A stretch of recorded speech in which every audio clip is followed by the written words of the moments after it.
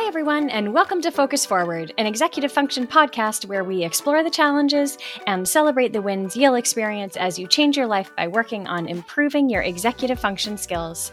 I'm your host, Hannah Choi. I am so excited to bring you today's episode.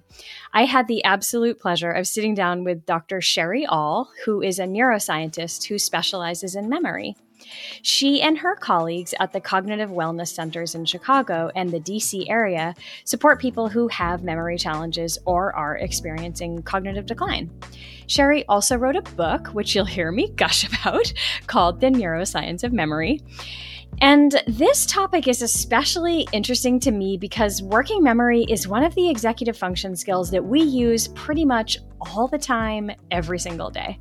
Working memory is the skill we use to hold information in our minds long enough to do something with it.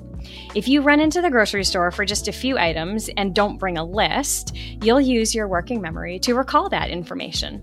When you meet someone new, your working memory helps you remember their name. And if you're learning a new math formula, your working memory helps you remember the steps. My own memory has a pretty limited capacity, which is probably why math and I don't get along, why I accidentally called my friend's husband Steve when his name is actually Corey, and why I can't go to the store without a list because I'll walk out with lots of stuff I didn't need and maybe only a couple of the things I did. I have experienced a lot of frustration and disappointment in my life because of it, but over the years, I've learned what strategies help me the most, and talking with Sherry really helped me understand that it's okay to use these external resources to help you remember things during the day, and that there are concrete things that we can do to improve our brain health, which in turn supports our memory. So keep listening to learn more about memory and brains and what we can do to help ourselves to live independently longer. Hi, Sherry. Thanks so much for joining me. Thanks, Hannah. It's my pleasure. I'm so excited to be on this podcast with you. I have a very, very vested interest in memory because mine is terrible, has always been terrible. I had the nickname of Forgetful Hannah when I was a child, but I think it's genetic because my parents don't remember calling me that when I was a child. So. I remember, though. I remember. So I am so excited about this conversation because of that. I'm basically ready to walk away with a better memory. So I hope you're going to fix me. Oh, that's a tall order. I'll do my best. Okay. I did read your book, though, and I'm like a total nerd about it now. I'm telling basically everyone I know, my poor family, I keep texting them like, okay, you have to walk 6 to 9 miles per day and you have to learn new things and like, just like telling them all the things that they have to do. So thank you for that book. Yeah. And for our listeners, I will put all the info about Sherry's book in the show notes. So, and it's 6 to 9 miles a week. So it's a week, not a day.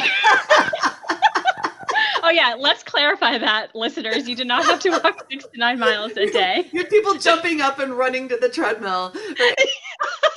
I mean, 6 to 9 miles a day is helpful, too. It is. But it's really time consuming, too. So, all right. So could you introduce yourself a little bit for us? Yeah, of course. Yeah, I'm Dr. Sherry All.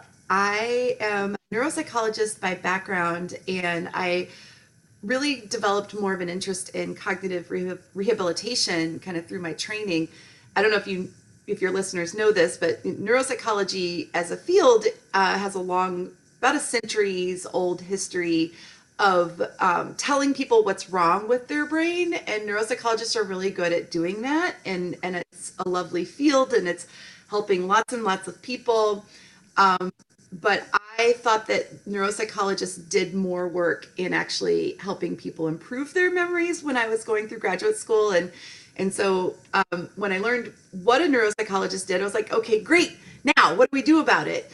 And supervisors were kind of like, yeah, I wouldn't really do that so much. And so I was able to really kind of carve out some training for myself in cognitive rehabilitation. And I've made it my professional mission to really take a lot of the cognitive improvement strategies that have been living in sort of the ivory tower into the private practice space. And so exactly 10 years ago, I opened a group practice, which is now called the Centers for Cognitive Wellness. It used to be Chicago Center for Cognitive Wellness, but we've actually expanded. And we actually celebrated our 10th anniversary last night. And Wow, cool. and really with that mission of providing kind of the what's next for people after they've been diagnosed with a cognitive decline. And we worked mainly in the adult space for the last 10 years. We're starting to work more now with kids. But it was really important to me to work with adults initially because there are a lot of tutoring and support services for kids. Not a lot of stuff available for adults, and so we do psychotherapy and cognitive rehabilitation that's sort of mixed into a psychotherapy setting. We're all mental health providers, and I have a team of 12 clinicians, and we just expanded into the DC area. Oh, that's so exciting. Yeah, so we're just kind of helping people help their brains, and then I was able to fulfill kind of a lifelong goal of publishing my first book, the Neuroscience of Memory, that you're talking so fondly about, and which is a self-help workbook that is really designed to help anybody with a brain improve their memory skills both now and as you get older, and but also a secondary audience for clinicians to use, and we're actually using that as a tool. It came out last July 2021, and I hear weekly from my clinicians who are like, I sold another one of your books. So we've got a client using your books. They really like this part and they like that part. And so that's always really nice to hear. So it's easy to kind of use with clients because it's got lots of different exercises in there to help you implement the skills. And so we're using it as kind of a treatment tool as well. I'm glad you understand the brain so that you can put this good work into it. Well, and I So, think it's important for all of us to understand our brains. And that's one of my goals in the book, is to help people understand how memory works, because we know that when you understand how your brain works, you're better at operating it. And so it is a real treat to be able to kind of take that deep dive learning and then try to put that into like plain language and sort of spread that out, because it's important for all of us to have at least some fundamental understanding about how memory works, because then you can get better at operating it, and then also just to really save people from a lot of there's so much anxiety, right? And there's a lot of anxiety about memory loss at really like the whole lifespan, especially in adulthood. But kids are hard on themselves about their brains too, and so we're way too hard on ourselves about our memories, and so I think that if people do understand that like forgetting is normal and you do need strategies, then maybe we can start to kind of dial down some of that overall anxiety. And because the anxiety makes your memory worse too, right? right. Like in the short term and in the long term. Yes. So like, yeah, let's just be like, let's be a little kind to ourselves, and take down the temperature a little bit, right? Yeah. Yeah. And so like when your stress hormones, another brain thing, like when your stress hormones kick in, your executive function skills are like the first things to go. So that makes sense that your memory would be compromised if you are stressed. So if you're walking around stressed all the time, yeah, it's going to make it harder. Yeah, you can't So, remember what you didn't pay attention to in the yeah, place. right. And so I mean, attention's really like the gateway to memory.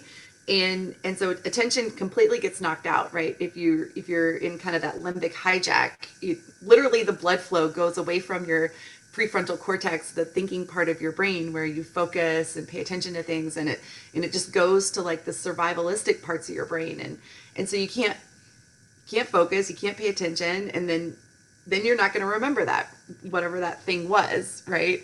And so yeah, so it's important for us to all just kind of like take a breath, Yes. Yes. re-engage, Yeah, you know. yeah.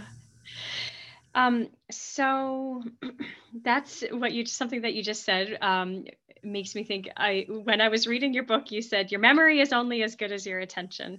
And I was like, shut up. I know that. But now you're going to have to make me pay more attention. It was so funny when I first read that. I was like, oh, I know that, but now I see it in writing. So lots of people,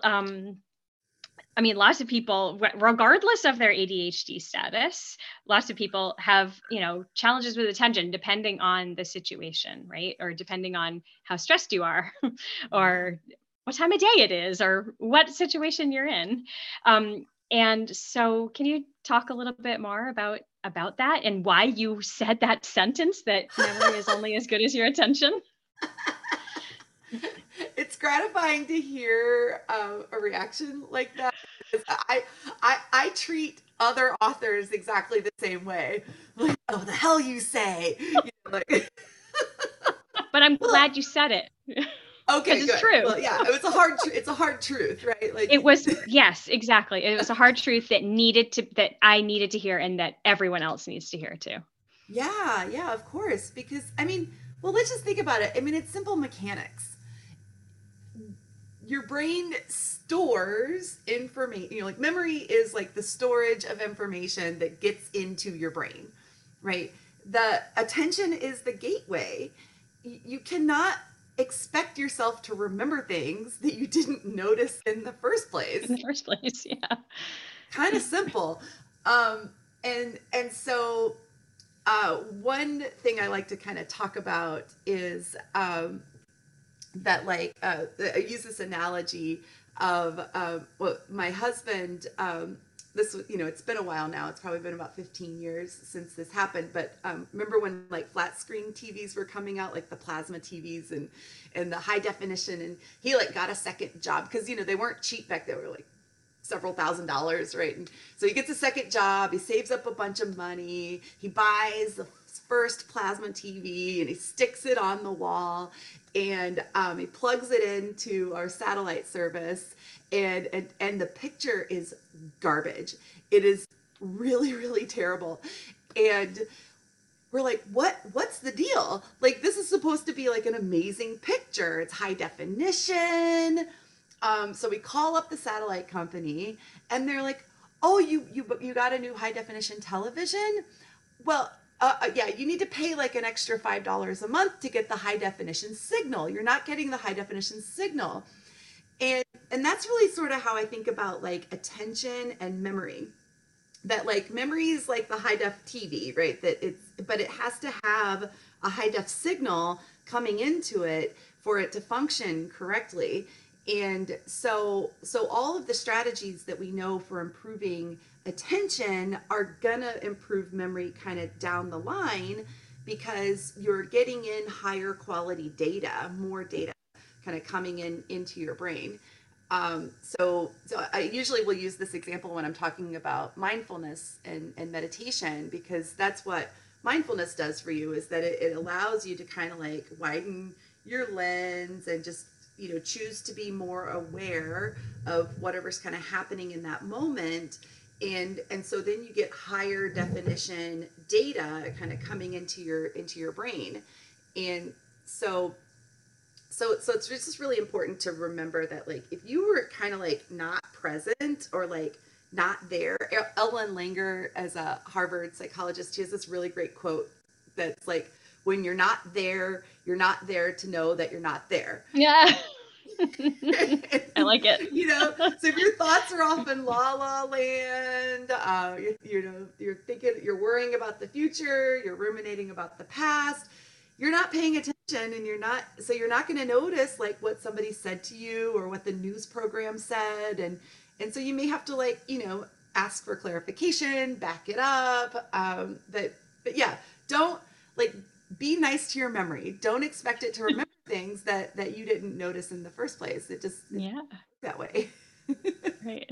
Do you think that the lifestyle that people live and societal impact of maybe, social media and just how quickly information is passed to us. Do you think any of that has impacted people's perceptions that they have memory problems when maybe we lived like a simpler life when there were like less demands on us or less information coming in all the time? Do you think that that has increased? I mean, I've felt it. I don't know Yeah. if Yeah. yeah, I can't speak to the data on this necessarily, Yeah. Yeah. but I think anecdotally, like there's some really one thing I have looked into, because one thing I noticed kind of early on, when I started in private practice, and that I have this habit of opening like way too many tabs on my Mm, right, and and then having to switch. And so in neuropsychology we call it set shifting, that if you're having to switch your attention from one mm, to the other, that colloquially we call it multitasking. And it actually, there are some studies to show that that actually takes a really big toll on your performance. That they've done it with college students, where if they do two tasks, then their processing speed goes down by about the same as like being high on pot.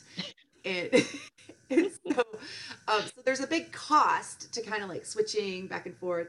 Um, and but even with like computer usage, it's sort of this, there's also described this thing called like the threshold effect, that when you cross over a threshold like from one room to the other, that sometimes your memory will kind of reset, and so you'll lose whatever that thing is that you were kind of holding in your working memory. It'll just kind of go away. And I'll notice that kind of on my computer screen. I'll be like, I'm going to my email to look for this thing, and then I get to my email and like something will distract me, right? And then it's like, what was that thing? Um, and so, with technology, social media, like we're getting, small bits, right? Like that we're switching very quickly, on a really regular basis. I'm sure that that takes a toll on like sustained attention. yeah. Yeah. I think kind of the overall stress level. But the other thing that I wanted to say, kind of related to your question, is that, with some of the stuff we're learning about Instagram and eating disorders and suicide, and, that a lot of it's perfectionism, right? And that, so I see a lot of people who suffer from cognitive perfectionism. Mm. Ah, And yeah. and even just socially, that when people find out that I'm a memory expert, and then they like and then they'll find out, some example of something I forgot. They're like, oh, ha, ha, ha, Do you ever lie about your job just so you don't have to right. have Oh, I that do. Yeah, conversation? sometimes I do.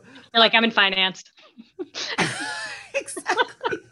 I was at a party recently, and I made everybody else tell me what they did before I told them what I did. Right. That's awesome. but but again, like we're hard on our memories. We kind of expect them to be perfect. But the other thing is that the cost of having a bad memory is real. And so I don't think that people's fears are unwarranted, because, kind of, if you, back to your question about simpler society, if you were a farmer and you had kind of this, you did the same routine day after day, year after year, and you, Yeah. the cost of like kind of losing your cognitive skills, isn't quite as big as what it is for like a tech industry, Yeah. right? Right. If your job is Right. to write code, and then you can't focus anymore, you're making costly mistakes, then our incomes are really dependent on our cognitive skills now. Yeah. And Yeah. then one other thing that I think is worth noting about sort of the collective fear about cognition is that, rates of dementia are legitimately Mm. increasing with the baby boomers turning 65, and aging into, we're going to see an increase in the prevalence of dementia unlike anything that's ever happened in human history. And Wow. we're just going to see a lot more examples of it, where people are struggling because of cognitive decline. And I think that, and so it's happening on an individual level to more and more people, where they're seeing family members, loved ones, like their old football coach, really declining. And so people, people understandably are going to be really scared about that too.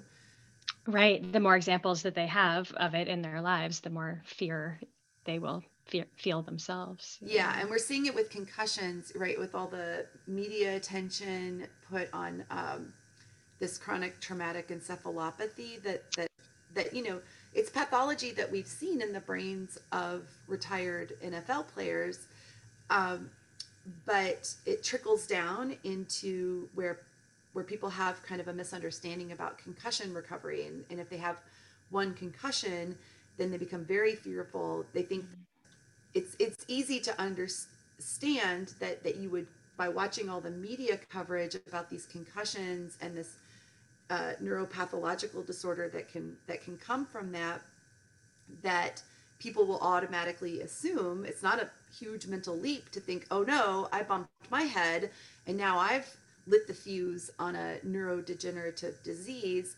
That's not really the case. We don't have those kinds of links between like a regular concussion, for everyday people like ourselves, compared to what's happening to these professional athletes. Right. You know, Repeated. Yeah. you just need to remember that we're not NFL players, right? Right. I am not an NFL player. Neither am I. Yeah. So you have one I can't concussion. even watch football. I'm like, we expect people to get better over time. Like your brain is okay. Well, even from that's more good to serious hear. brain injuries, people get better. Not all the way. Sometimes with a serious brain injury, but if you didn't lose consciousness, and you didn't have like extended periods of what we call post-traumatic amnesia, or like extreme mental confusion for like a really long period of time, then odds are that you're going to get better. And but what you believe about your memory makes a big difference. Yeah, right. And if Yeah. you, yeah, and I think like if we instead of looking for, we don't notice all the times we do remember something. We just pay attention to the times that we don't. I We look for those don't. negative cases. Like, what about all the, like, I'm wearing clothes, so obviously I remembered something today. I remembered at least one thing today. That's something that I've been working on myself, is like changing my identity. So I've always thought of myself, I mean, like I was forgetful Hannah. And now I'm trying to change my identity. It's very difficult because I constantly just go to that. Well, I'm just a forgetful person. So it's hard work. It's hard work to do. And if any of my family and friends are listening, they're probably like, yeah, your identity has not changed. But I'm trying to, for myself, just change that, because maybe if I stop believing that so much about myself, I will actually come out with a better memory than I believe that I have. Right. Yeah. Change the narrative. You know, um, Yeah, exactly. Stop saying Yeah. mean things to yourself. Like, stop criticizing yourself. And people do it with all sorts of things. If you say like I'm bad with money, then that belief leads to behaviors. And but you can learn how to be better at money. And Yeah. so like, oh, I can't exercise.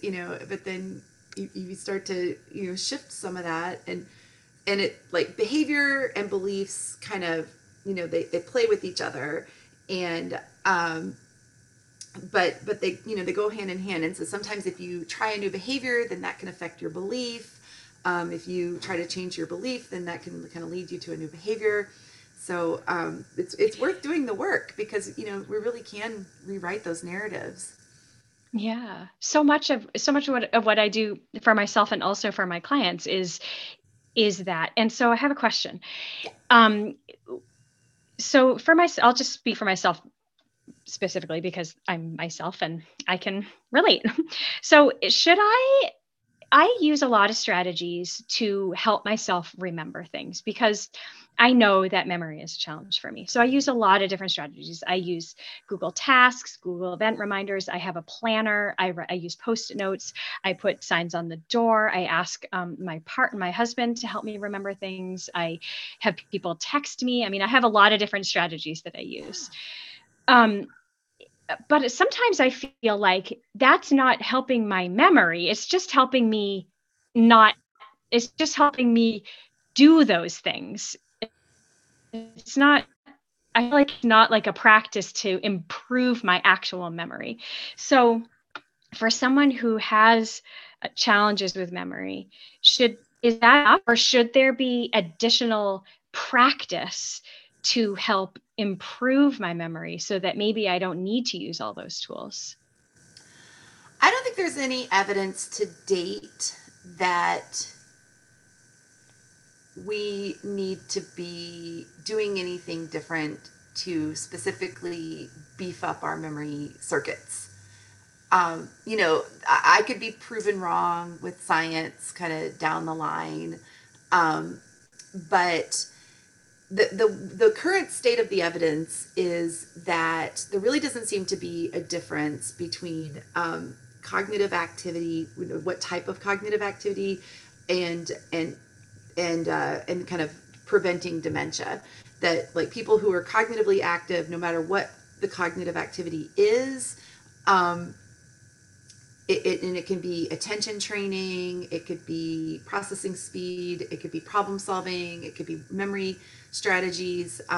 All of those are, all of those are pretty equal in terms of the data. That if you just kind of live a cognitively stimulating life, then your risk for dementia is mild to moderately reduced.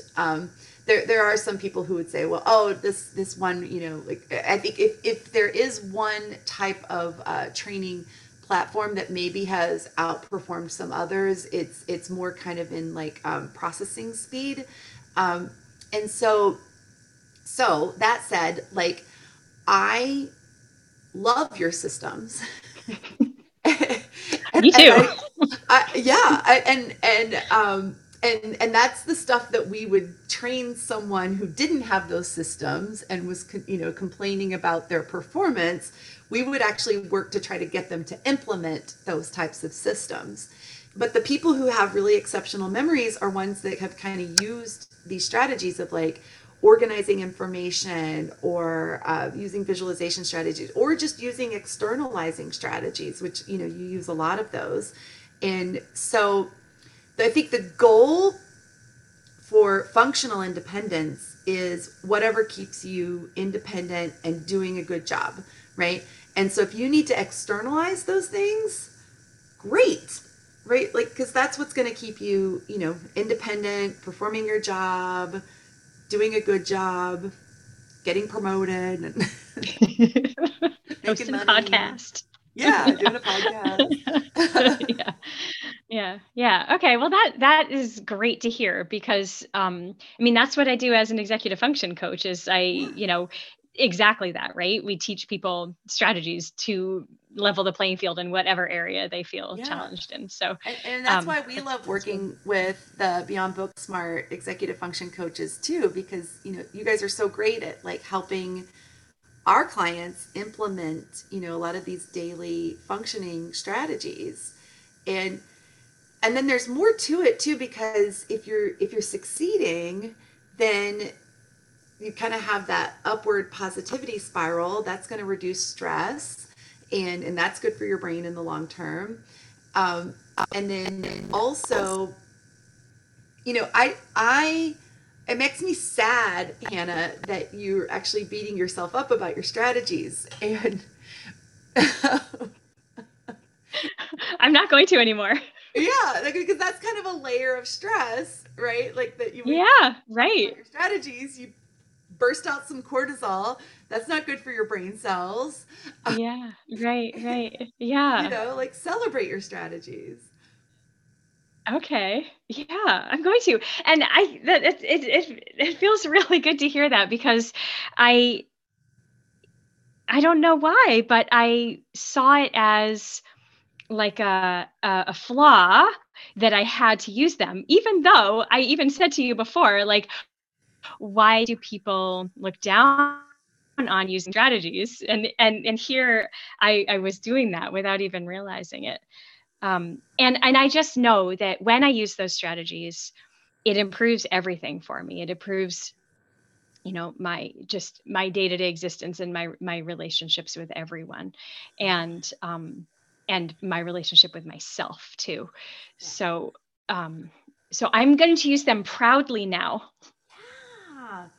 You're like a systems queen.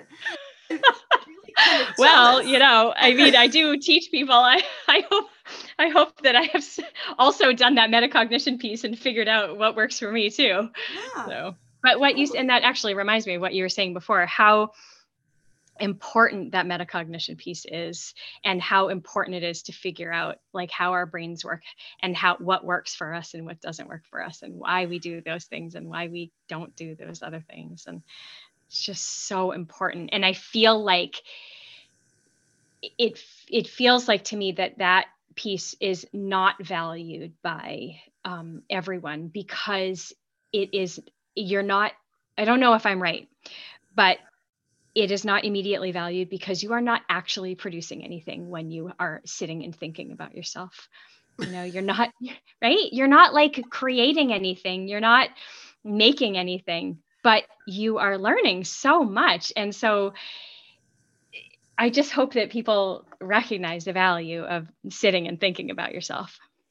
Yeah, So much in there. yourself, and then putting those systems in place because I mean it's basically like a lot of what you're describing is like basic project management, and like I I took a class where I had to kind of learn some project management, and I learned that I'm like terrible naturally. Like my natural instinct is to just like jump right into the task, and like as a group we're like, no, no, no, no, we're gonna widen out, we're gonna lay out our all the steps and like the timeline, and I'm like, oh, okay, but like I just want to get going, right? And Right. but like what you're saying, like we put too much value on sort of the output, but if you take a step back, like when you do your task list, you're probably going to get so much more done that day than if you had just jumped right into the thing, because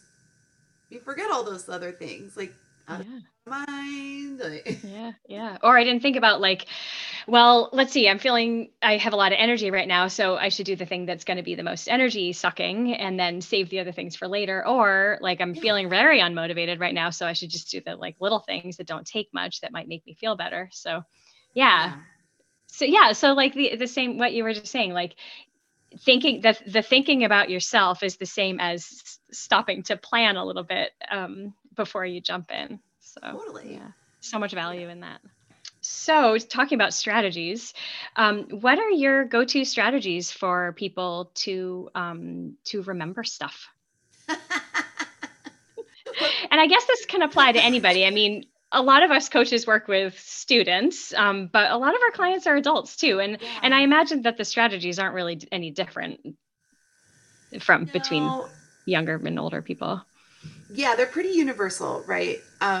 Okay, so, well, because I have a background in clinical neuropsychology, it's important for me to first kind of diagnose the problem, right? Um, so our strategies need to be really customized to whatever situation a person's having, right? And so there are kind of some universal strategies that we can teach people, but it's never a one size fits all, and and and so it's important to kind of match the strategy with the person, because also it's just not feasible. It's like physically impossible to do all the strategies all the time. So what I try to kind of empower my clinicians to do is to have sort of a toolbox, and I think that's kind of what Beyond Booksmart does a good job of too. Is like that the executive function coaches, like you guys do have like a nice system and program, but your executive function coaches have enough of kind of a toolbox to be able to kind of pick and choose to sort of match for like whatever the situation is.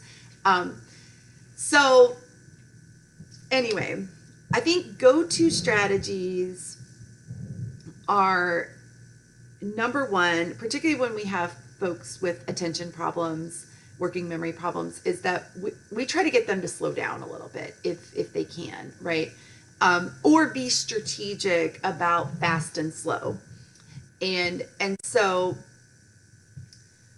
we'll one of our first steps is to actually try to get them to engage in some sort of mindfulness practice. And what's nice about the world of mindfulness is that there are, 50 bajillion different practices that we can, choose from, because that's also not a one size fits all. There's people who really resonate with breath work, and then there are people who love, guided imagery, and then there are people, I think open monitoring, sort of like sit for 1 minute and just, notice what's happening and be in the present moment. That can be great for some people. I think it can be really torture for people who have attention problems and have sort of a really active default mode network where their minds are just kind of going all the time. And so, but kind of having a little bit of that cultural debate of like, okay, slow down, be present, be engaged, maybe start to notice what's happening in your body, kind of be present. Number two would be using a lot of those externalizing interventions. So making lists, setting alarms. I love can't miss reminders. We use a program called CogSmart that's out of the VA system. It was originally developed for people with brain injuries and severe mental illness, and then they have a new program for people with mild cognitive impairment, which like maybe some of the earlier stages of dementia. And so they'll put up like a little post-it on your coffee maker that says walk the dog, because you might forget to walk the dog. I'm never going to forget to make coffee in the morning, right? So just kind of putting some of those reminders in sort of an obvious place. Another strategy they use is self-talk. And so that can kind of help you stay on target as you're kind of going from one thing to the other, and that you kind of say, I'm going to go to the kitchen, I'm going to get some yogurt, and the whole time I'm going there, I'm going to say, and you can say it out loud, or you can say it to yourself in your head, yogurt, yeah, yogurt, yeah. yogurt. So those are some of my favorites. I think, and so those are all kind of on the like attention part of the pathway to memory. But we also have other strategies for helping you memorize things, right? Like, and that's important for when the moment requires it, like where you parked in a parking garage, for instance, right? Like, so stopping and taking like a little mental snapshot and then kind of rehearsing it or sort of visualizing it. I loved that section of the book. It was so fun to do the list, and then to try to remember the list, and then use the different strategies. It was very cool. Yeah, right. It was very convincing. Yeah, and Yeah. so we, you can take some steps to get things to stick in your brain better when that's needed, but it's not needed for everything, right? And so especially now, like, and this is something that we've been kind of debating and kind of wringing our hands around ever since humans became literate, and we just don't memorize things the same way that we used to because we don't really have to. Yeah, right. And so the newest iteration of that is the internet, and so you can even tell a difference between like boomers and Gen Xers compared to like millennials, of like how long I'm a Gen Xer, and I will spend a good 10 minutes trying to remember a fact about something, and my millennial friends like have already looked it up on their phones, right? Like Right. Yeah. That's so funny. because I just grew up with like 10-year-old encyclopedias. Yeah, Encyclopedia Britannica. Yeah. Like, oh, I hope it's an index. That's really funny. Yeah, But as yeah, a yeah. species, I mean, so that's the newest version of it, right? But as a species, we've been doing that externalizing ever since we had the ability to write things down and then go back and read them. The way things are now, you don't have to memorize everything. I think you're probably going to be okay.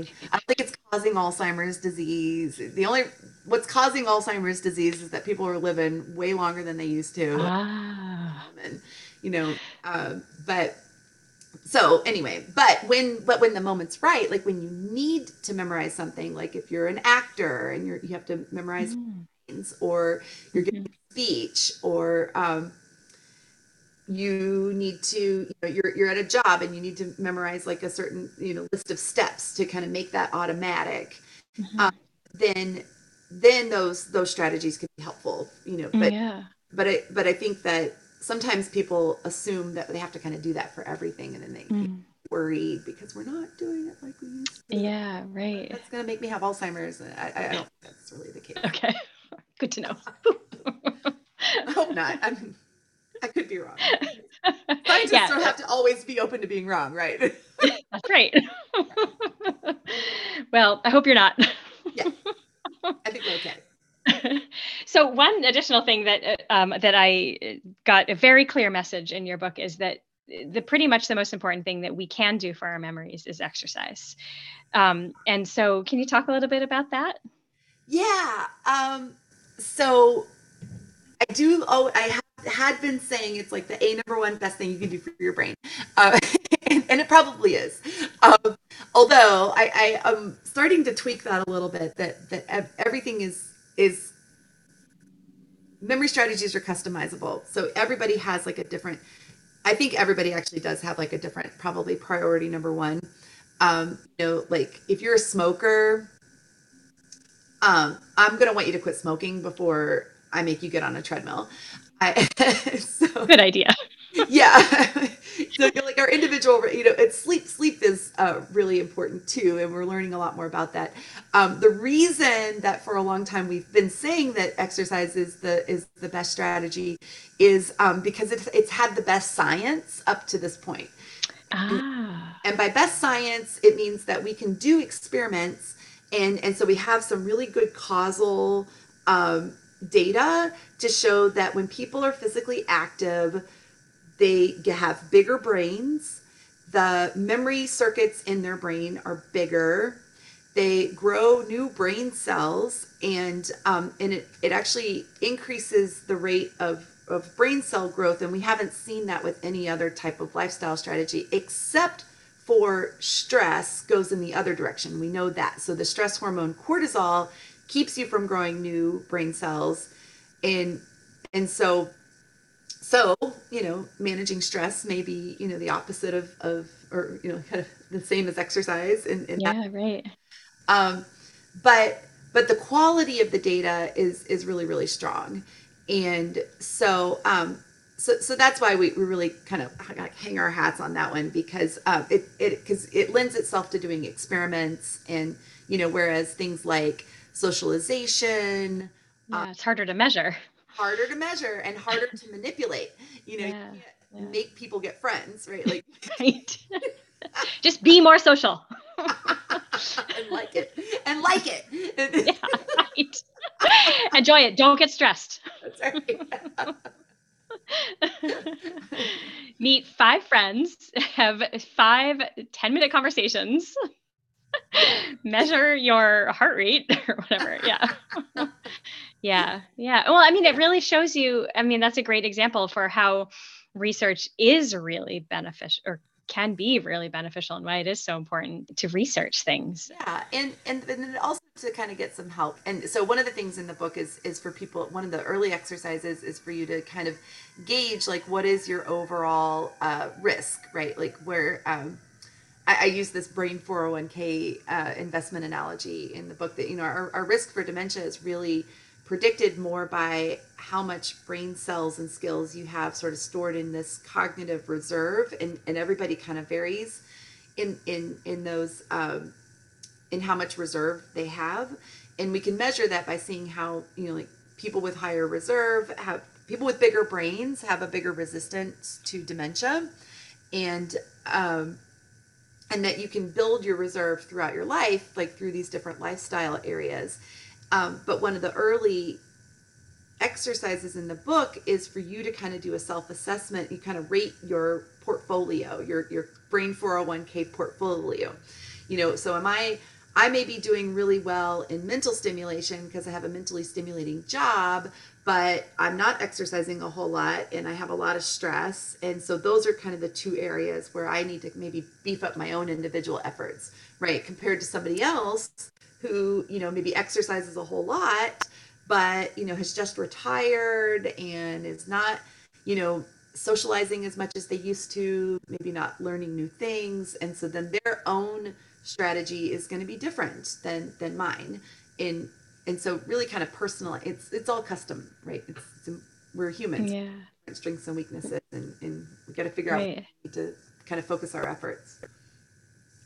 Yeah, and I guess that's again where that metacognition piece comes into, and really spending the time to look at your life and to look at how your memory impacts you and how and what areas you maybe need to, like, yeah, spend more time with or back off on, or um, Mm-hmm. yeah, whatever it is. So in your book, you cover a variety of different areas, like exercise and socialization and learning new things, which are three that you've already mentioned. In addition to those, what are some others that people should consider when they're thinking about their brain health?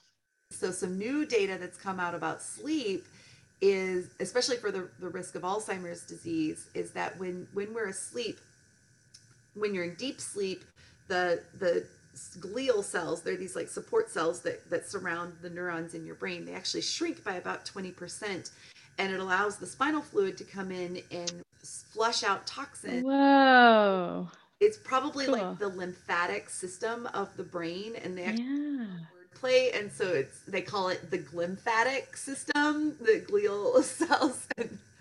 Um, and one of the things that gets flushed out is the amyloid plaque that causes Alzheimer's disease. Oh, how We all interesting. make amyloid plaque, and but it's going to be flushed out through the spinal fluid, Oh, fascinating. and it's only becomes problematic when it sticks in your brain and starts to kind of choke off your neurons. Um, and so Matthew Walker is a neuroscientist he wrote a book called Why We Sleep, and then he's runs a research lab where they are putting out papers, and so they've actually found a correlation between people who sleep less in their 50s, 60s, and 70s have more amyloid plaque in their brain. Oh, huh. We don't it's a correlation, so we don't know which causes which. It could be that amyloid causes you to stop sleeping Mm, much, or that not sleeping enough causes the amyloid to build up. um, right.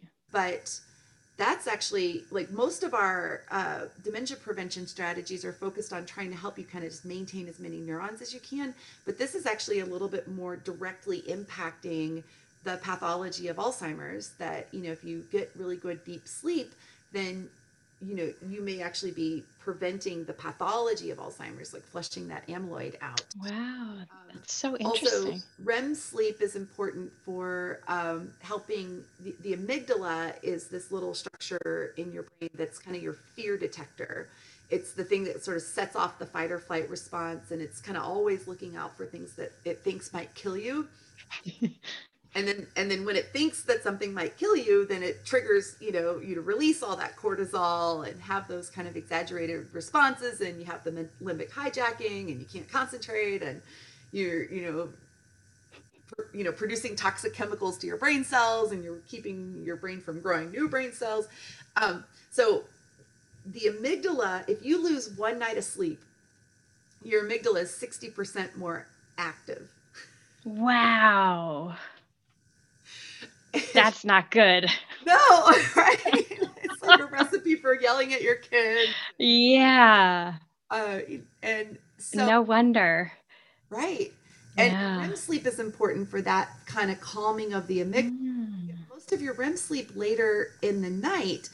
And if you have middle insomnia, if you're up for more than half an hour, the entire sleep architecture of your night sort of starts over, where you don't actually won't get enough REM cycles. So you do more deep sleep early in the night, And so it's important to just try to maybe, like sleep through the night. So when we have people who talk about sleep problems, we as a practice send them to a sleep center. Go That's get a good. sleep study. We need to know what's going on. Do you have sleep apnea? Do you have there's a cognitive behavior therapy for insomnia, CBTI, that's very behaviorally based, and so it's just about following kind of some simple rules to make sure that you're going to bed when you're tired enough, that you're kind of helping your body sort of re-engage those natural circadian rhythms, maybe not having like a caffeine curfew. Not knowing what time it is at night is like a really big piece of that too, because mental gymnastics that you go through when you wake up at Yeah. 4 o'clock, I've got like 2 more hours. Yes. You do the math, the insomnia math. Yeah, insomnia math. Yeah. My sister went through the CBT for insomnia, and it just really helped her a Yeah, it ton. helped me. I did it.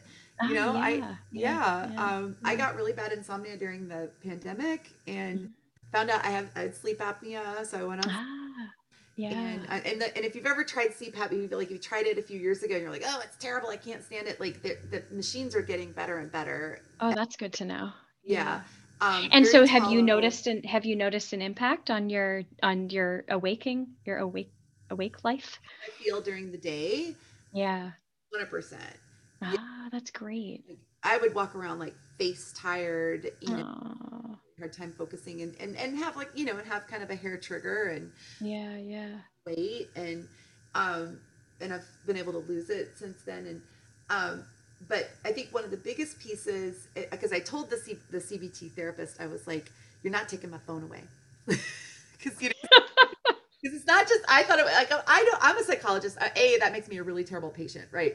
Like Right. I know what I'm to sure. do. I'm just I know not what to doing do. it, and Yeah. Right. and you can't make me. Yeah. And I'm only here because someone told me to.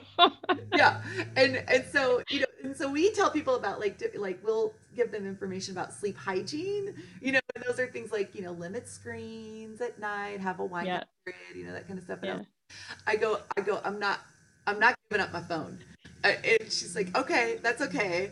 And so what we've devised is that, because I have a really active default mode network that I think people with ADHD we're seeing have that. And which means that when I wake up in the middle of the night, I just start thinking about all sorts of things, right? And Yeah. so I Yeah. turn on a podcast, like maybe Perfect. right now in the middle Yeah. of the night, listening to us on this podcast. Yes. We're happy to keep you company. That's right. I'll turn on a podcast. It has to be like a certain level of interesting because I'm gonna fall back asleep. So maybe it's fine. Yeah. Maybe this is just too engaging. They're not good. Yeah, This is maybe not good for the middle of the night. it depends. And then, but I have a little post-it. It's a stack of post-it notes that I tape to my phone to cover up the clock, so I get the podcast back Ah, on, but I don't know what time it is. yeah, that's so smart. I love that she let you keep it, right? And that goes Yeah, back to make the strategy work for yourself. yeah, And it's okay if whatever tweak you have done to the strategy is different than what they say you should do. If it yeah. works for you, then that's good and that's It's okay. collaborative, right? Yeah, yeah, None yeah, of these interventions can be too top down because people are going to be resistant, and then they're yeah, going to do it. yeah. Right, We all have right, issues right. with authority.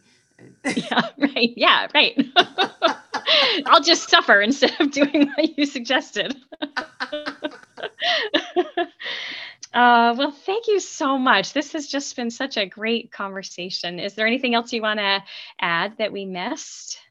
we'll get the book, and Yes, for uh, you sure. know, You guys have to read this book, Neuroscience of Memory by Sherry All, Dr. Sherry All. It's so good. It's so good. And I just love how you wrote it. There was one thing you said, like it was a list of things that can be impacted. And you say you had the list and then you said, and stuff like that. I was like, yes, like that you just wrote and stuff like that in a book.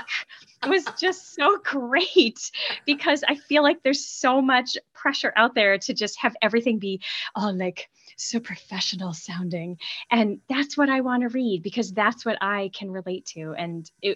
it was so accessible, such a great Oh, book. So thank thank you. you. Yeah. Yeah, And I like to think of it as kind of like your girlfriend's guide to your brain. yes, that's what it felt like. It's really, really nice. So Oh, how I nice. highly recommend everybody If you find get that the all. audio book, I got to narrate it, so you can You did? Oh, with cool. me. And, That's great. and You if have a you good listen to it while voice. you sleep, then maybe you sleep with me. I, Yeah, I love it. And where else can our listeners find you? So you can find me at sherryall.com. That's my page that I keep for speaking and writing. And then if you want to access our clinics, we're at cogwellness.com. We have a location in Chicago and then in Chevy Chase, Maryland, and hopefully some other states as we continue to grow because, we're really passionate about helping people improve their cognition and there are other practices that do what we do and but I think that particularly for some of the early stage dementia work we're one of the few people that are kind of helping people implement a lot of those recommendations from neuropsychologists and so we'd just like to be able to help a lot more people but so clinically we're there for now and but hopefully near you soon. Yeah, great. Well, thank you again. And I love how there are so many practical things that people can do to improve their memory and decrease, or maybe not decrease, but improve the chances of living independently longer. And I love that. So Yeah. thank you for all the work that you do. And I'm sure that that everyone out there that has met with you is just so with you and your practitioners have been so grateful for the support. And Yeah. maybe make And it a little less scary, right? make it a little less scary, yeah, and Yeah. hire a beyond book smart executive coach, Yeah. like help you Yeah. put these things in practice. Yeah. And like what we were saying earlier, these figuring out exactly what strategies are going to work for you. It is nice to have the support of someone else that has like a sort of like like an outsider viewpoint and can help you get out of your own head. So Exactly, and then don't judge yourself for all your that's systems. right. No Yeah. judgment. There's a judgment-free zone. Celebrate the Yay. systems. Yes. Yes. Yay. I am so excited to go forth and use my strategies proudly. Yay. And I'm just going to keep continuing to spread the word that it's okay to use strategies. You do not have to remember everything on your own. Nope, you cannot You remember can't. everything, you That's can't. right. Just those 5 people. They're like 4 or 5, yeah, Four, probably four. and they're probably lying anyways. Yeah, that's right. They actually just like quickly use some, like they have a device in their ear. All right. Well, thank you so much. Likewise, it's been a pleasure, Hannah. Thank you, Susan. Thank you. And that's our show for today. Be sure to check out the show notes for links to all of Sherry's resources, plus some more that I found to share with you. If you're like me and are challenged by your working memory, I really hope this episode has motivated you to find and use even more strategies that help you remember more stuff, which in turn will help you feel more confident. I know it's made a huge difference for me. Thank you for taking time out of your day to listen. If you like what you're hearing, please share Focus Forward with your colleagues and your family and your friends. You can subscribe to Focus Forward on Apple and Google Podcasts, Spotify, or wherever else you get your podcasts. If you listen on Apple Podcasts, give us a boost by giving us that 5-star rating. Sign up for our newsletter at www.beyondbooksmart.com/podcast. We'll let you know when new episodes drop, and we'll share information related to the topic. Thanks for listening.